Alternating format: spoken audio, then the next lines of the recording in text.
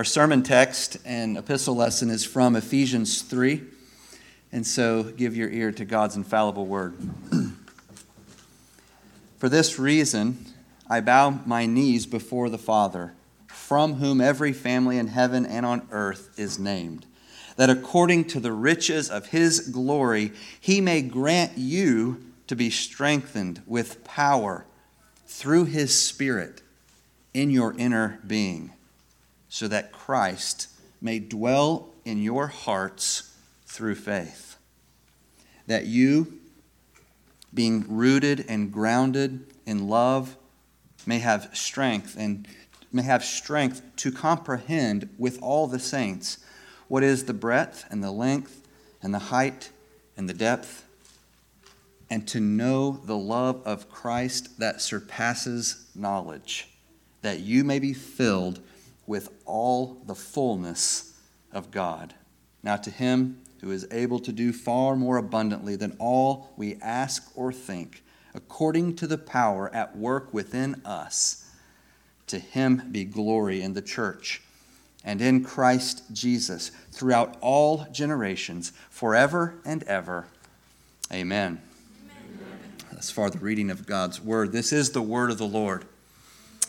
Let's pray and ask for his blessing on the reading and hearing of his word. Father, we need your blessing.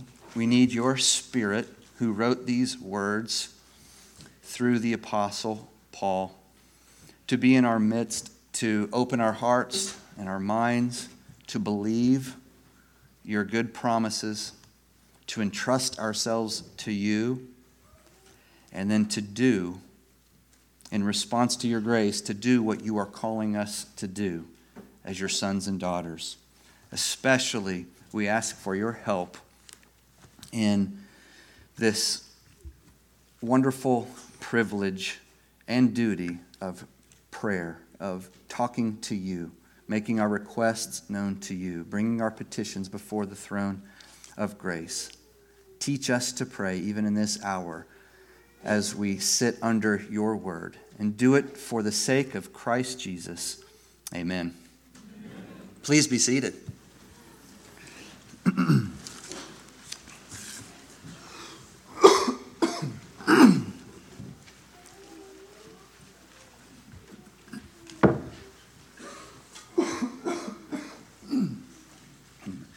Well, in previous sermons, going back to the beginning of December of last year, we've looked at Paul's priorities in prayer. Our goal has been to learn from the apostle how to talk to God and what to talk to God about. Maybe even when to talk to God.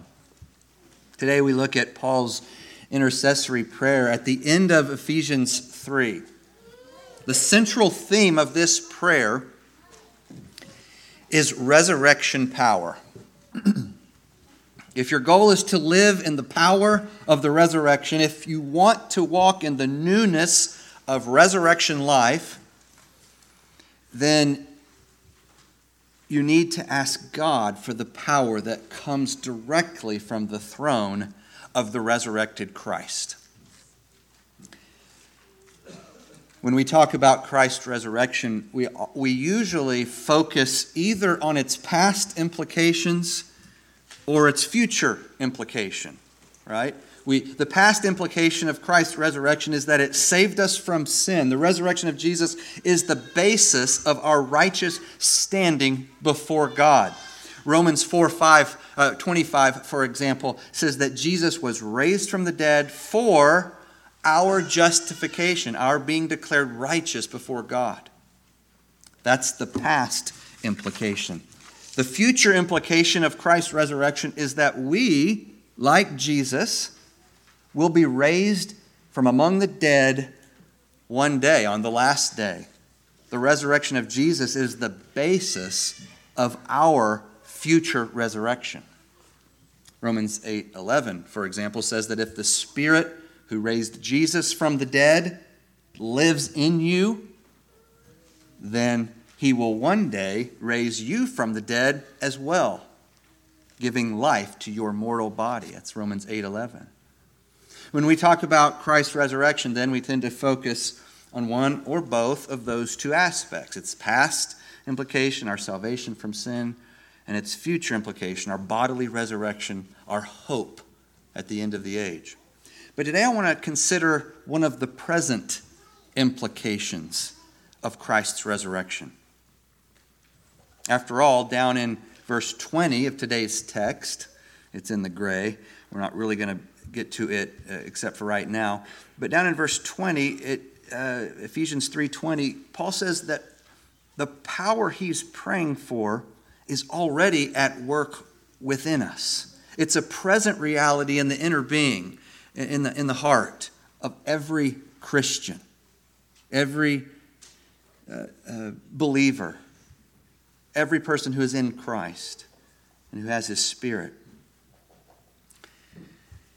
Earlier in this same letter, in Ephesians 1, Paul says that the power of God toward believers is the very same power that raised Jesus from the dead. That's why I keep calling this power resurrection power. Paul establishes that theological point in Ephesians 1.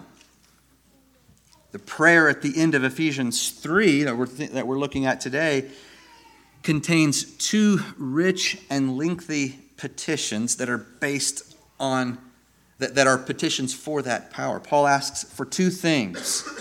First, in verses 16 and 17, he prays that God would strengthen the saints with power through his Spirit in our inner being. Second, Paul prays that the Spirit's power would enable the saints to understand the infinite dimensions of Christ's love. That's verses 17 to 19. And so I ask again the kind of question I've asked many times already in this series on prayer. What if our prayers for one another, for those that we love, for our brothers and sisters in the faith, what if they mirrored Paul's prayers for fellow Christians? What if you were praying regularly that God would strengthen the brethren of this body with resurrection power through his Spirit in their inner being? What if we were asking God for the resurrection power that would enable the saints to comprehend, to grasp the limitless dimensions of the love of Christ? Now, if you're the type of person that pays attention to handouts, you may be wondering why, at this point, why didn't he title this thing "Pray for Resurrection Power" instead of "Pray for Spiritual Power," which is, I think, how,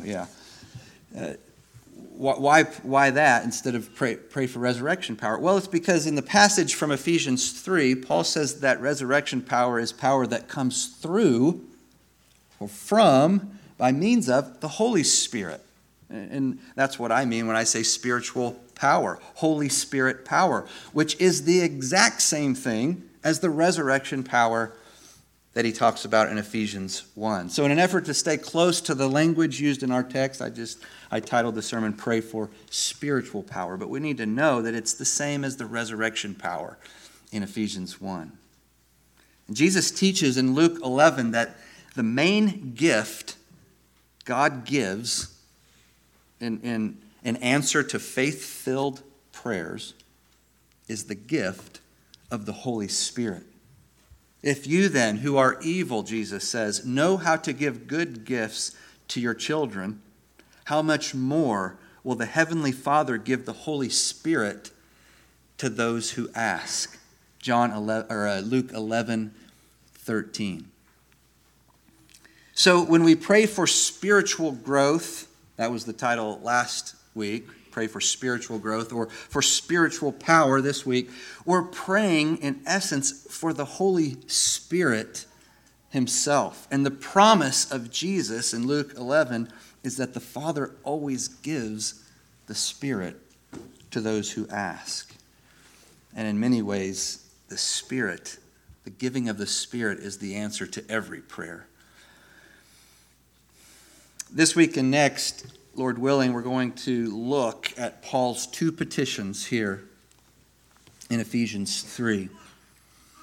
And so as we do, we'll consider the present implications of Christ's resurrection and its spiritual, Holy Spirit power, which is available to God's people. It's a gift, it's a promise that we get by means of asking for it, by means of prayer. So the first present implication, which is all we'll get to today, we'll get to the second point next week, in verses 16 and 17, is that you should pray that God would strengthen the saints with power through his Spirit in their inner being. That's some rich, dense stuff there. Pray that God would strengthen the saints with power through his Spirit in their inner being. Verse 16, that according to the riches of his glory, he may grant you to be strengthened with power through his Spirit in your inner being, so that Christ may dwell in your hearts through faith. We've already seen what kind of power Paul's praying, kind of power he's talking about here. It's resurrection power or spiritual power, power that comes from the same Spirit, Holy Spirit, who raised Jesus from the dead. But now we need to explore the domain, the sphere that this power operates in. What's the sphere? Where is this power exercised? Well, the answer is at the very end of verse 16. In the inner being. Some translations, in the inner man, inner person, inner self. Paul's prayer is that you would be strengthened with power through his Spirit at the core of you, in your inner being. The best place maybe to go outside of this text to learn what inner being or inner self means is that passage from 2 Corinthians 4, where Paul famously draws a contrast between the outer man and the inner man. Listen as I read 2 Corinthians 4, 16 to 18. So we do not lose heart. Though our outer self is wasting away, our inner self is being renewed day by day. For this light momentary affliction is preparing for us an eternal weight of glory beyond all comparison, as we look not to the things that are seen, but to the things that are unseen. For the things that are seen are transient, but the things that are unseen are eternal. Paul says here that our bodies are wasting away. They're wearing down, either by the onslaught of time, or as in Paul's case, the onslaught of affliction as well. But if you're a believer in Christ, while your outer self is wasting away, your inner self is being renewed in strength and in power daily, Paul says, day by day. The Spirit who lives in you, in your inner being, in your heart, is transforming your inner person, your inner man, moving you from glory to more glory, from one degree of glory to another, Paul says in that same context in 2 Corinthians. God doesn't promise in health and increasing strength in this life. He doesn't give our bodies resurrection power in this life. That is to come, but not in this life. And when adults reach a certain age, they begin to know this truth. We begin to know this truth by experience, firsthand. Our bodies are breaking down. They're not moving from glory to glory. It's sort of in the opposite direction, right? They're hastening toward death. Okay? This is unavoidable. These bodies won't receive new life until the end of the age comes, when Jesus returns to earth to raise our bodies from the dead. And that's our hope, the resurrection from among the dead. That's what we look forward to. In the meantime, though, God gives his people resurrection life even now. There's a not yet to this that we look forward to. That's our hope. But there's a now. There's an already aspect to this. He shares his resurrection power with you in this life. He just doesn't give it to your mortal body yet.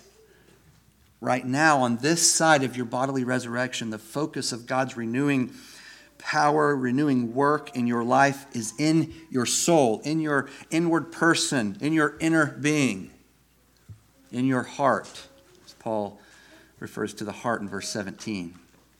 The resurrection of your body comes at the end, but God gives the power of Christ's resurrection to your inner self now, immediately, when you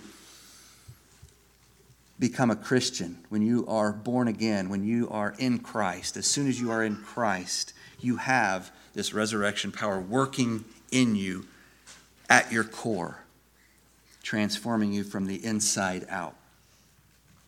And so we know that in this life, you know that in this life your external self will wither away, but the Spirit of the resurrected Christ will continue to renew your inner self, filling it with increasing strength and power day by day. This is important for us to meditate on and to get into our bones. Many people are desperate for good health and good looks and strong bodies. We may eat accordingly, eat natural, eat organic. We have new diets presented to us almost daily, it seems. We exercise our cores. We make our muscles strong. We maybe weigh ourselves routinely. We wear nice clothes and look in the mirror. We make our outer self look good, and we are given all kinds of tools for doing this.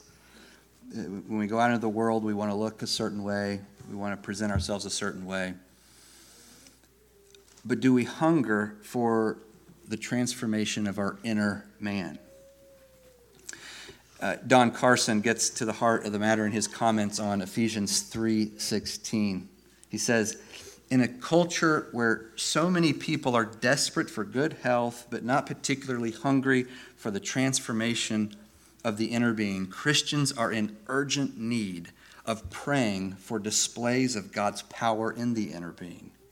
In short, Paul's primary concern is to pray for a display of God's mighty power in the domain of our being that controls our character and prepares us for heaven. Have you ever thought of it that way? Your inner being is the part of you that controls your character and prepares you for heaven. It's the spring from which your mouth speaks. It's the source of all your thoughts, all your actions. And so answer this question honestly. Which do you desire more?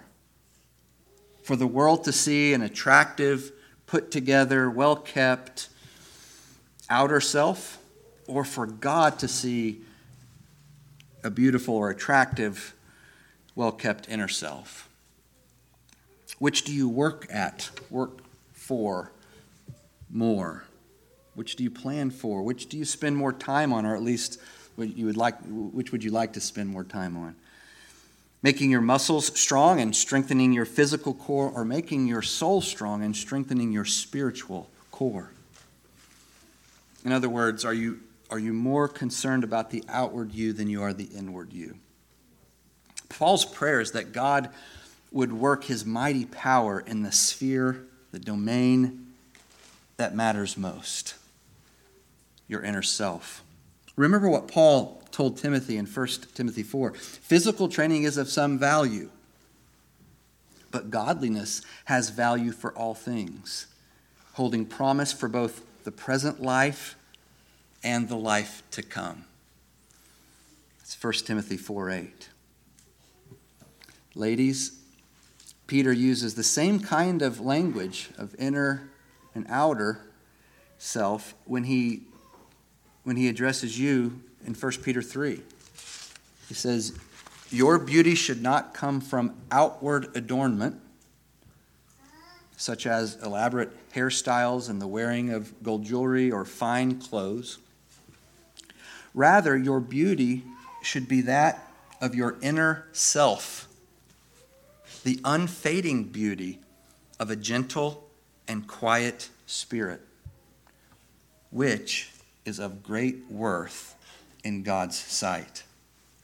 1 Peter 3, 3 and 4.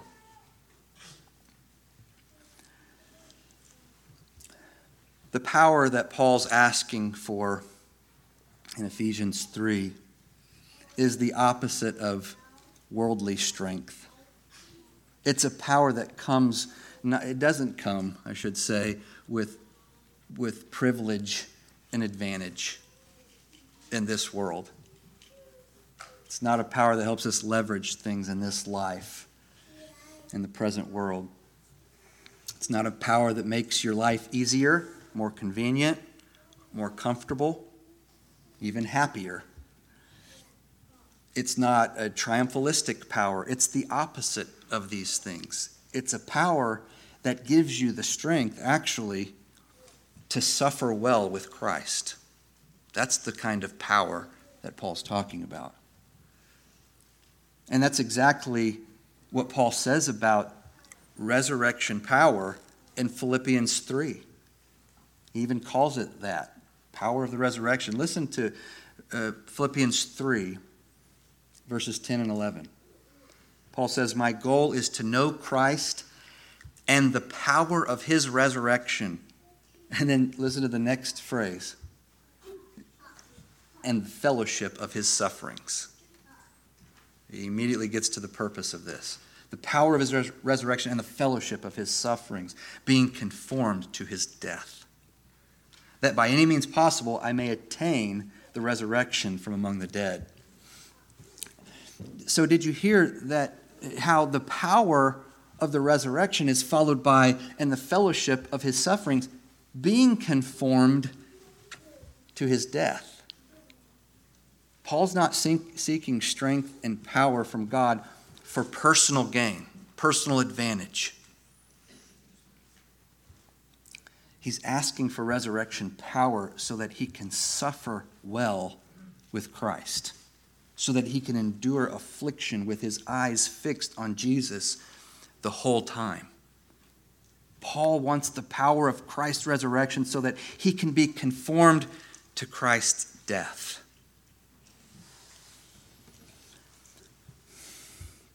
This is very powerful stuff. Some of you will likely need this power in a particular way, even in the coming week, as Christ conforms you, as God conforms you to Christ's death through difficult circumstances, through trials, through suffering. This week may present unusual trials even. It may involve out of the ordinary suffering that you will only be able to endure faithfully, joyfully, as long as you are living in the power of Christ's resurrection and therefore being conformed to his death. Make sure then, starting right now, that your goal is to know Christ and the power of his resurrection and the fellowship of his suffering, being conformed to his death, Philippians 3:10. And also, never lose sight of the next verse that I read, Philippians 3:11, that by any means possible I may attain the resurrection from among the dead. That's the hope at the end of all of this. The power of Christ's resurrection empowers you to become like Jesus in his sufferings and death, so that one day you will become like him in his resurrection from among the dead. That's where this is headed. The present implications are driving to the future, are headed toward the future implications. And this is how the logic of resurrection power works. It conforms you to Christ's death in order to prepare you for resurrection from among the dead on the last day. Let's come back to our text, back to Ephesians 3. At the beginning of verse 17, Paul gives a general purpose of the power he's praying for. So that Christ may dwell in your hearts through faith. Now, have you noticed the Trinitarian shape of this prayer? Already by the time we get halfway through verse 17, Paul's referred to all three persons of the Godhead, Father, Son, and Holy Spirit. If you look up in verse 14, Paul mentions the Father explicitly as the one he bows before in prayer. He bows his knees before the Father, he says. And in verse 16, he's praying according to the riches of the Father's glory. Later in that same verse, later in verse 16, he asks for the power that comes through the Spirit, the third person of the Trinity. And then the Son gets mentioned at the beginning of verse 17, so that Christ may dwell in your hearts through faith. Paul was a Trinitarian believer and a Trinitarian prayer. The God he prayed to isn't just any God. He's Father, Son, and Holy Spirit. One God in three persons. The God you pray to is Father, Son, and Holy Spirit. One God in three persons. It's fitting, too, that all three persons of God, of the Godhead, show up in Paul's request for resurrection power. It's fitting that all three persons show up because all three persons of God were involved in the resurrection of Jesus, of Christ. Did you know that? At least 15 times in the New Testament, God the Father is said to have raised Jesus from the dead. The book of Acts contains about 10 of those references. The Father raised Jesus from among the dead. But in at least 3 other places, Paul says that the Spirit was also instrumental in raising Jesus from the grave.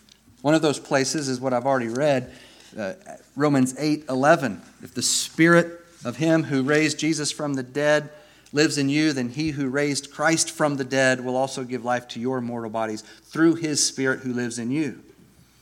So the Father and the Spirit were both actively involved in raising Jesus. But what about the Son? What about the second person of the Trinity? Was he also involved? Yes, Jesus also raised himself from the dead.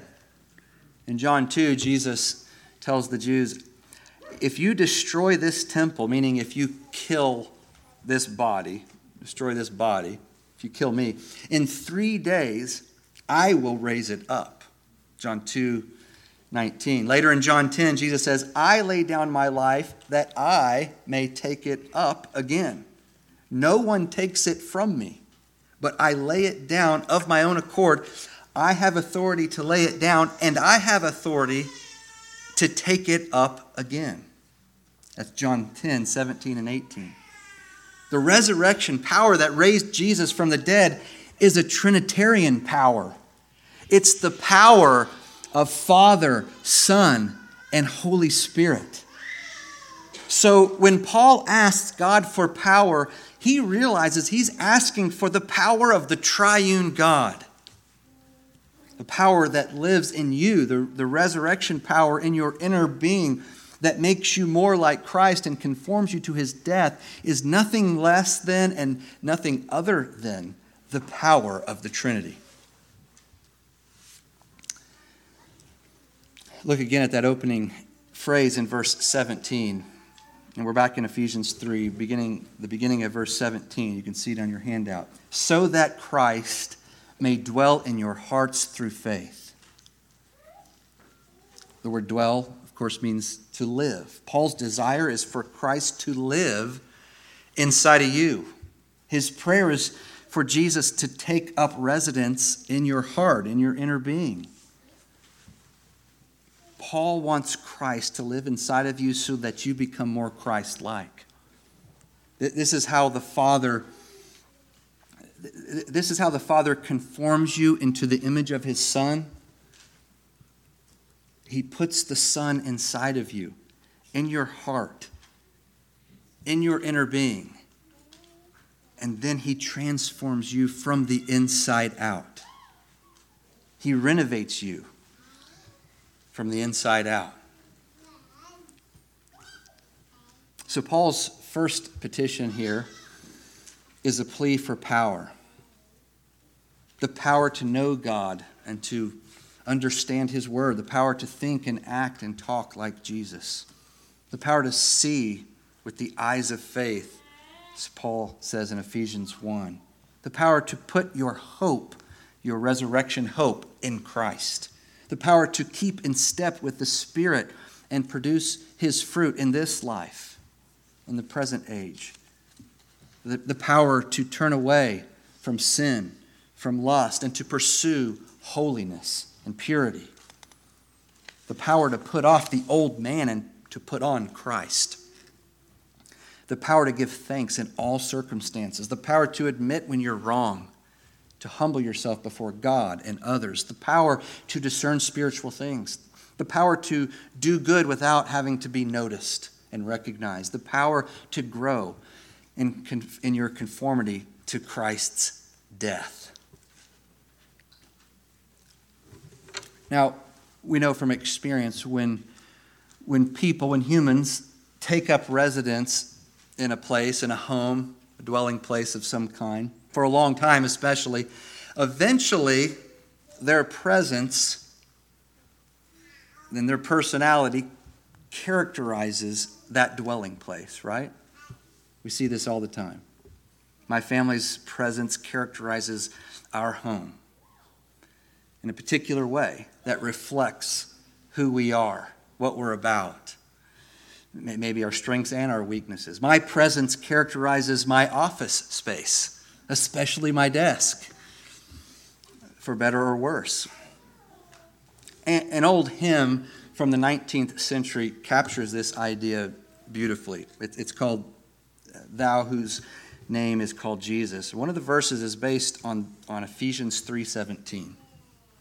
It says, "Make my life a bright outshining of thy life, that all may see thine own resurrection power mightily put forth in me.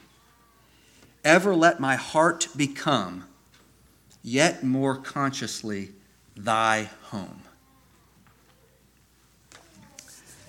I quoted from Carson earlier, and I'm going to do it again because he has a wonderful illustration that I just couldn't top, or I can't do any better than this. In his exposition of Ephesians 3:17, he says this: "The picture becomes clearer if we think of an analogy. Picture a couple carefully marshaling enough resources to put together a down payment. They buy their house, recognizing full well that it needs a fair bit of work.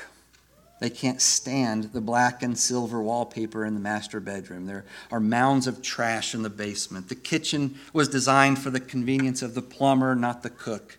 The roof leaks in a couple of places, and the insulation barely meets minimum standards. The electrical box is too small. The lighting in the bathroom is poor. The heat exchanger in the furnace is corroded. But still, it is this young couple's first home, and they are grateful. The months slip past, then the years. The black and silver wallpaper has been replaced with tasteful pastel patterns. The couple has remodeled their kitchen, doing much of the work themselves. The roof no longer leaks, and the furnace has been replaced with a more powerful unit that also includes a central air conditioner. But better yet, as the family grows, this couple completes a couple of extra rooms in the basement and adds a small wing to serve as a study and sewing room. The grounds are neatly trimmed and boast a dazzling rock garden. 25 years after the purchase, the husband one day remarks to his wife, "You know, I really like it here. This place suits us. Everywhere we look, we see the results of our own labor. This house has been shaped to our needs and taste, and I really feel comfortable."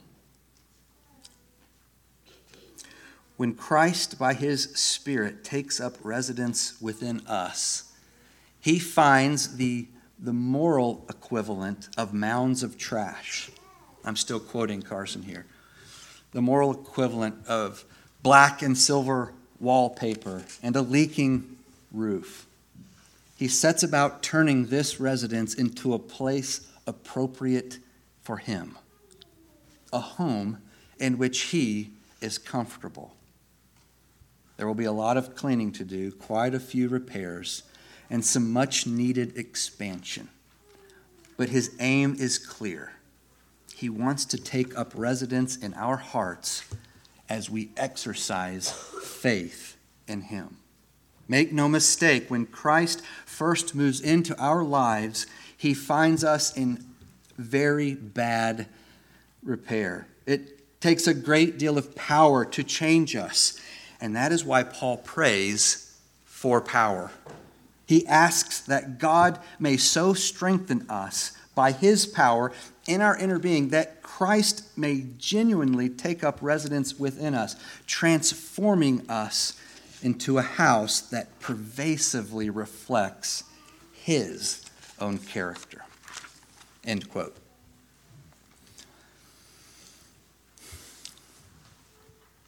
The idea of this inner renovation, the idea of ridding yourself of the old and the filthy and the soiled and putting on the new and the clean and the radiant. It appears in Paul's writing in several forms. Perhaps the best example of this occurs in Colossians 3. As I read a long passage, Colossians 3, 5-17, examine yourself to see if this is what is happening in your inner being, in your heart. This passage spells out in great detail the changes that take place when Jesus takes up residence in someone's heart. Put to death, therefore, whatever belongs to your earthly nature: sexual immorality, impurity, lust, evil desires, and greed, which is idolatry. Because of these, the wrath of God is coming. You used to walk in these ways in the life you once lived. But now you must also rid yourselves of all such things as these: anger, rage, malice, slander, and filthy language from your lips. Do not lie to each other, since you have taken off your old self with its practices and have put on the new self, which is being renewed in knowledge in the image of its creator. Here there is no Gentile or Jew, circumcised or uncircumcised, barbarian, Scythian, slave or free, but Christ is all and is in all. Therefore, as God's chosen people, holy and dearly loved, clothe yourselves with compassion, kindness, humility, gentleness, and patience. Bear with each other and forgive one another if any of you has a grievance against someone. Forgive as the Lord forgave you. And over all these virtues put on love, which binds them all together in perfect unity. Let the peace of Christ rule in your hearts, since as members of one body you were called to peace, and be thankful. Let the word of Christ dwell among you richly as you teach and admonish one another with all wisdom through psalms, hymns, and spiritual songs, singing to God with gratitude in your hearts. And whatever you do, whether in word or deed, do it all in the name of the Lord Jesus, giving thanks to God the Father through him. What a wonderful, encouraging, upward call. This passage is a vision of the Christian life. It describes the renovations, the wonderful renovations, the happy renovations, sometimes difficult renovations that will be taking place in your heart if Christ is dwelling there, if Christ is living there, taking up residence there. And these renovations are for your good as well as God's glory. Are these renovations taking place in your inner being, in your heart? Is Christ living there? Is his presence characterized there? Does his presence characterize that living space? Well, this week, pray that this renovation takes place, continues to take place in your heart and in the hearts of your Christian brothers and sisters. Let's pray. Father, according to the riches of your glory, grant that we, the saints of Christ the King Church, might be strengthened with power through the Holy Spirit in our inner being, so that Christ may dwell in our hearts through faith. That we, being rooted and grounded in love, in your love, may have strength to comprehend with all the saints what is the breadth and the length and the height and the depth, and to know the love of Christ that surpasses knowledge, that we may be filled with all the fullness of you, God. We want that more than anything, to be filled with all the fullness of you, our God. Now to him who is able to do far more abundantly than all that we ask or think, according to the power at work within us, to him be glory in the church and in Christ Jesus through all generations, forever and ever. Amen.